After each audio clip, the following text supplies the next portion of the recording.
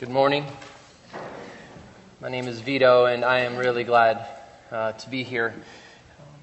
Have you ever had that phenomenon where you have a good friend, maybe from college days, maybe from childhood, or somebody that you know at work, and you get to be good friends with them and know them, and then you get to go and meet their family, maybe their children, or their parents, or sister or brother, and it already feels like you know them a little bit. And that's how I've always felt about this church, that when I come here, it's so encouraging for me to see all of you here together, to hear what God is doing in your midst. And so I'm glad that each one of you is here, and I'm glad to be here with you too. I live in New York City. We are really glad to actually come out to Long Island. This is a great privilege, even in the midst of a real cold snap here in January. But we're glad of that because we live in the city. Not to say that I don't love living in New York City. I do love it a lot. There's a lot of things I love about it. And one of my favorite parts of New York City is the High Line. Have you been to that park in New York City, the High Line? It stretches from 34th Street down to below 14th Street. It's an old track, and it's been repurposed into a park. And I love how this park helps me to see the city in a new way. You get sight lines that you never would have gotten otherwise.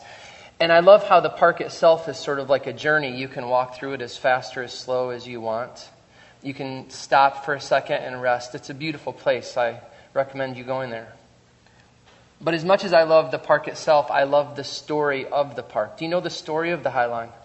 It was an old railroad through the 40s and 50s and 60s that stretched from 42nd Street all the way down far below 14th Street. But with the rise of interstate trucking and the trains being used a little bit less, it fell into less and less repair until in the 80s was about the last time any commercial kind of train was on it. And so through the 90s, it just sat there. And trees and grasses began to grow on it. There were petitions put around for people to want to tear it down. But there were also people that really loved it. There were people that wanted to see it somehow thrive in a different way. And so in the middle 90s, a group of folks got together called the Friends of the High Line. And they got together in order to raise funds and raise awareness in order to make this into something new. Because here is the story of the High Line. It used to be something useful. It fell into disrepair and became ugly. But then it was reclaimed and redeemed and made into something beautiful. It was salvaged. Something that people thought was of no use anymore, all of a sudden became very useful, something good and beautiful.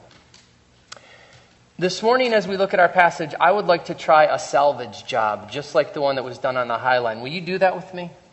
I would like to try to recover something that has fallen into disrepair, something that many of us might think of as ugly or useless, but maybe which could be something which is good and beautiful. And I want to do it with a word, just one single word. I want us to try to salvage the word preach. The word preach. Now, that's a word that has fallen on hard times these days. It's a word we're going to have to salvage because right now it's a term that's pretty suspect. At best, it's considered irrelevant, something that other people do, like Mark and I. And you know, when people around you say, I would never preach at anybody, do you know that hurts Mark and I's feelings just a little bit? Because that's what we say. We don't want to be people who preach. I wouldn't preach at you. I'm a Christian, but I wouldn't preach at you. We think of preaching as irrelevant for most people. We even think sometimes of preaching as being something which is dangerous or violent or something that is mean or hurtful. Don't preach at me. I would never preach at you. Don't worry, I'm not going to preach. Don't preach at me. We think of people who look down on others. He's the kind of person that just preaches at people all the time. A way to tell people what to do. But the passage that we're going to read together, and it's in your bulletin, I'd like you to look at it. We're going to look at this passage from Luke most of the time. Near the end, I'd like to ask you to turn to a different passage that talks a little bit about preaching. Hopefully we can salvage it a little bit. But this passage, it's from Jesus himself. It's one of the main things and first things that he has to say in his ministry. Right in the middle of the ministry of Jesus, right in the middle of the Bible, right in the middle of our faith, is this word, this action of preaching. And just like those tracks that fell into disrepair, just like those tracts that we sometimes think of as ugly, maybe we can repurpose and rediscover this word as something which is beautiful and useful. So let's take a look at it. Luke chapter 4, verses 42 through 44. And when it was day, he departed and went into a desolate place. And the people saw him, and came to him, and would have kept him from leaving them. But he said to them, I must preach the good news of the kingdom of God to the other towns as well, for I was sent for this purpose. And he was preaching in the synagogues of Judea. Dear friends, would you pray with me and ask God to be with us now?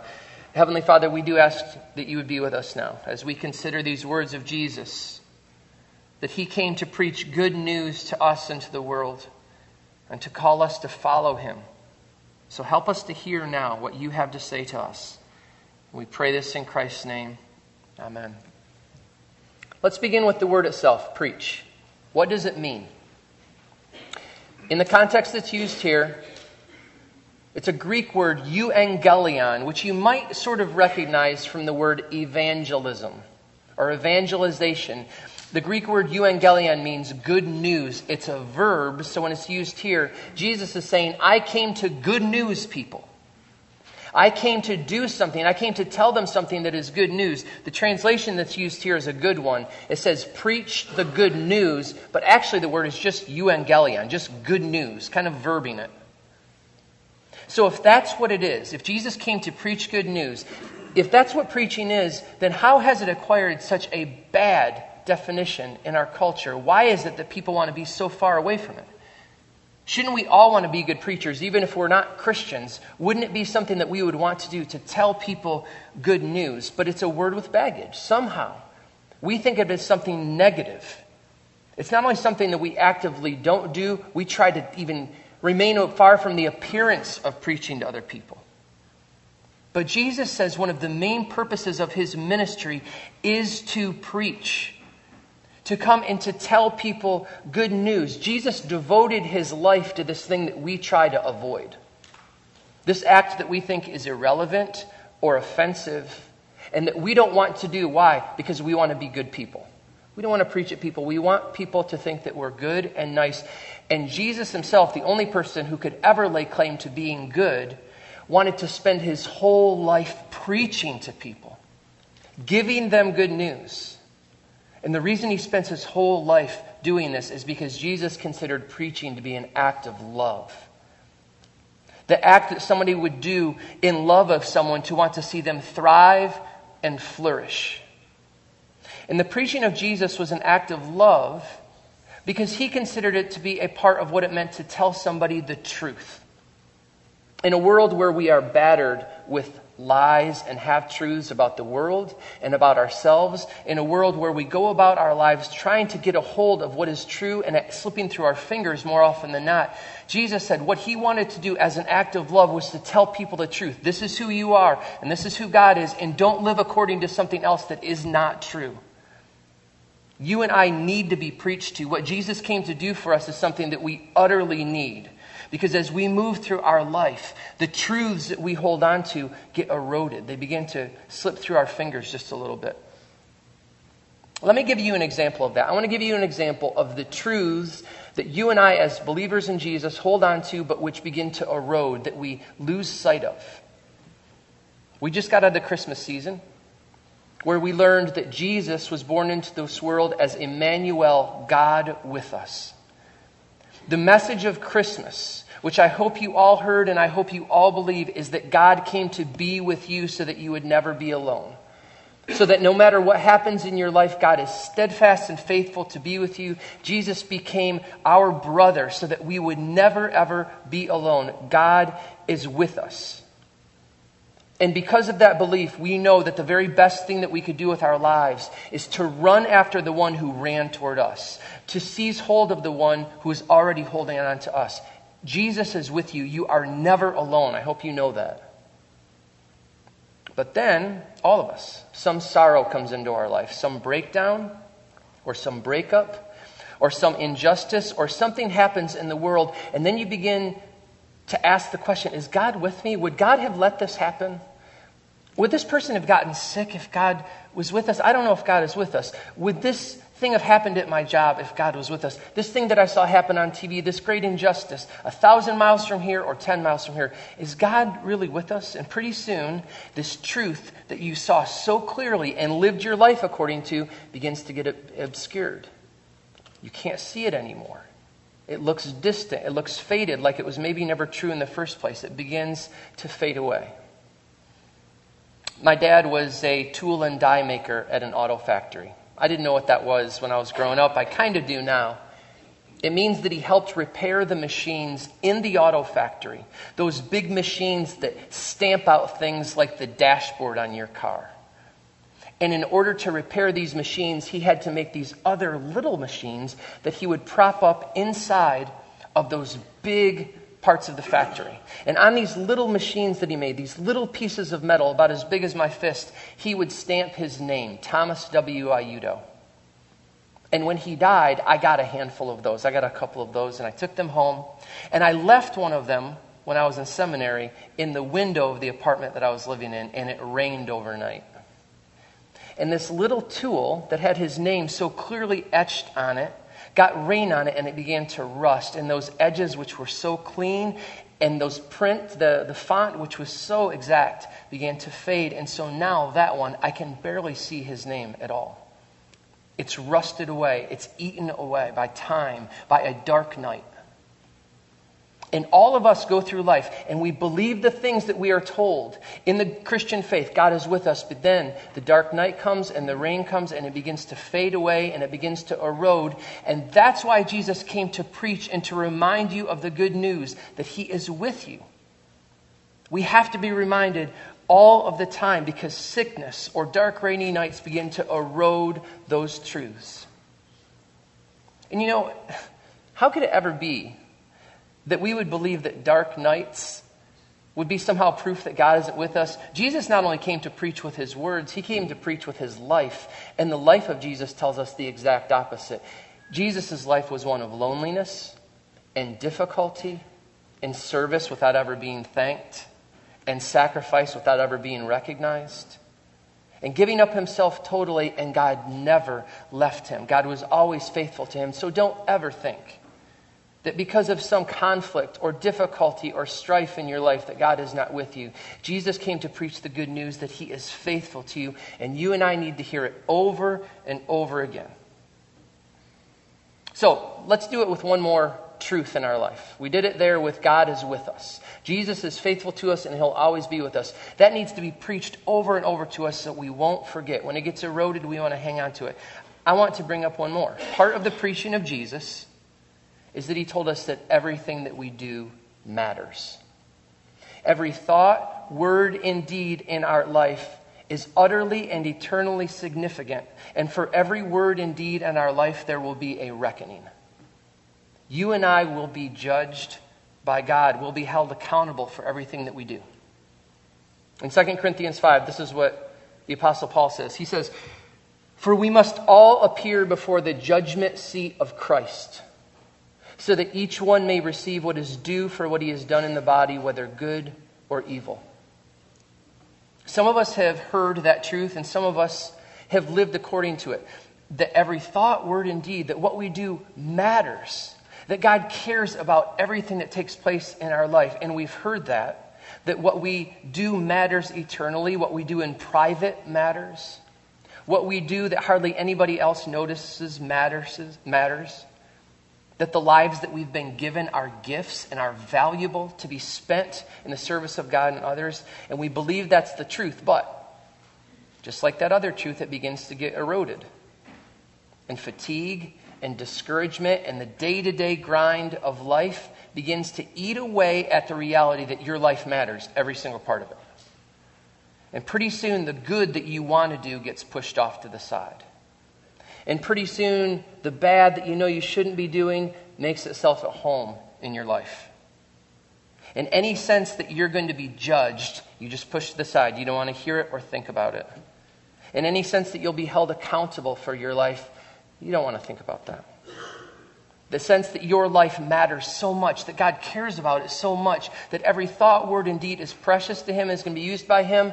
it begins to fade and you don't see it. And what was stamped so clearly on your life begins to just not be readable at all. And you think, well, God doesn't care that much. God isn't going to really judge us, is he? God isn't going to care that much about what we do and say. And then Jesus came to preach.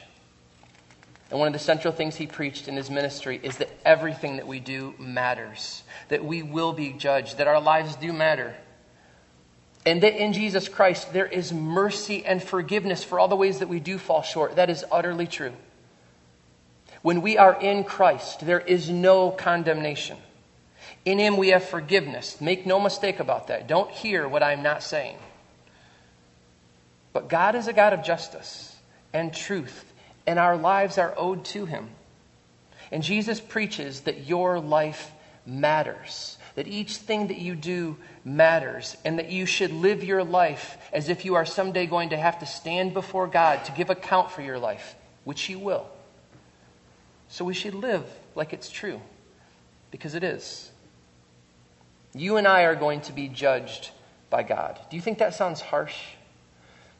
Let me tell you what's even more harsh than that. I'll tell you what's more harsh and more cold and more dark than the knowledge that we are going to be judged by God. This is more harsh, that if I came here to tell you today that at the end of your life, there would be no accounting, that there would be nobody to judge what is good or evil, that the things that you did or didn't do wouldn't matter at all, that you didn't have to love your neighbor or not. It just doesn't matter. Nobody cares. You can keep your promises or not keep your promises. It doesn't matter. Nobody cares. No one is watching. No one is going to take account of what happens in your life. Nobody is going to notice about your words and your deeds and your thoughts. None of it will be known, and none of it will be remembered or valued. That would be more harsh. But the truth that Jesus came to preach is to tell us the truth, that God does care, that he's going to judge us, and that Jesus Christ himself will stand alongside us. And I hope that when you stand before God to be judged, you are standing with Jesus, who is the friend of sinners, and who has pledged himself to stand alongside us and to bear any penalty which should be ours. So that's preaching. That's good news, to know that God is with us, to know that our lives matter. And that's what you and I need to hear, the truth, to keep the lies of our life from becoming the reality that we live by. And you can see here in verse 42 in the passage that not only are you and I called to hear the preaching of Jesus, we're going to pivot now a little bit. We're going to see now that you and I are the ones that are called to be preachers too. Verse 42 says, the people sought him and came to him and would have kept him from leaving them. They have heard the preaching of Jesus, and now he's going to leave. They don't want him to leave, but he is going to leave. He has preached the good news to them, and now it's time for him to go. And so the people in this passage are not so far different from you and I. We have heard the good news of Jesus, but now he's not here. He's not bodily here in the same way. And so who does it fall to now become the preachers, the people who tell good news to one another? And the answer is that it's you and I. And so I would like us to turn over, if you would, to page 966 of your Pew Bible. If you have one in front of you. I'd like to turn to 2 Corinthians 5, beginning at verse 17.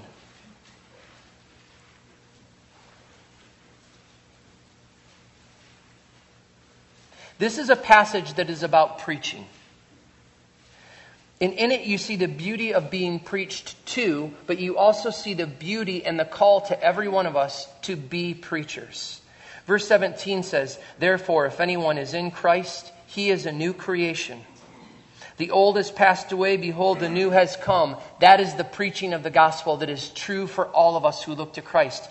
You are brand new. The old has passed away, the new has come. The old judgment which should have been yours is gone. The new forgiveness and acceptance is yours. The old self, which didn't want to hear what God had to say, is being put to death. The new self, which will hear the good news of your calling, has come.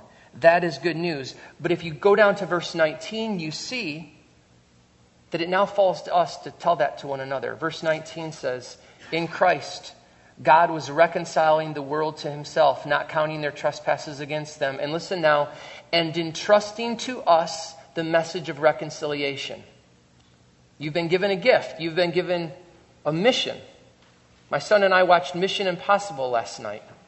The little disc that's put in there, you now have a mission. This mission, if you choose to accept it, is what? You are an ambassador for Christ, making his appeal through us. You have an appeal to make to the people around you. The message that God is with you. The message that you and I, everything that we do matters, and God's love and forgiveness is for us. That is something that's been entrusted to you. And I want to make sure that you hear this very plainly and clearly. This message is not just for ordained pastors like Mark and I. There are parts of the Bible which are specifically addressed to shepherds and pastors and elders and leaders. This is not one of them. The message has been handed to everyone who is a follower of Jesus. And you have been called to preach the good news. Everybody within the sound of my voice has been called to preach. Are you all good preachers? Do you preach the good news of Jesus to the people around you? And I know right now as I say that, I've been preaching long enough to notice the sort of guilt / disdain / fidgety way that you all are feeling right now when the preacher says, you know, you should be preaching to the people around you. And some of us feel guilty because we don't preach enough to the people around us. We don't tell people the good news. We feel guilty about it. Some of us are pulling that old St. Francis quote out and kind of waving that around in our minds right now. You've heard that, right? Preach the good news at all times. When necessary, use words. And you're thinking, well, my life is a kind of preaching. Well, it's a kind of preaching. Some of us hear this and we're nonplussed. Some of you are just not feeling guilty right now at all. That's okay. That's for you kinds of folks who do preaching. Okay. But all of those ways of thinking about preaching go along that old paradigm that it's something that might hurt someone's feelings or something that we do not do, instead of thinking about it as an act of love to remind people of the truth of what is true. That God is present and that God comes with mercy and joy and grace for every single person. What if preaching good news is a gift, not only to the one that you preach to, but what is a gift for you? What if you and I have been missing out on this beautiful endeavor of being able to preach to the people around us that Jesus came to be for them? Let me try to say it one more way and then we'll be done. We just came out of Christmas, where we heard the good news, the good glad tidings of great joy, like the carol says, that this little baby is the manifestation of God in this world, that he came to be the Prince of Peace, that he was born into this world to save us and be our Savior. That little baby grew up to be a man, and he came to love the weak and the lonely and the ashamed and those on the margins and those who are at the center but still feel like they're on the margins. And that little boy, when he grew up, one of the first things that he had to say was, I came to preach good news. It must be a good thing. It must be a beautiful thing. And I want you, Grace Church, to take it up and become preachers to the people around you. That God has come in mercy and in grace for the world. Let's pray. Our Father in heaven, you sent your Son Jesus into this world to preach the good news of his kingdom. You came that he might be the preacher who tells us about his forgiveness to the world. And I pray that you would help each one of us to embrace and receive it. But I pray also, Father, that not only would we receive that good news, but also that we would be preachers of it. Help us to tell the truth of love to one another and to the world. We pray this in Christ's name. Amen.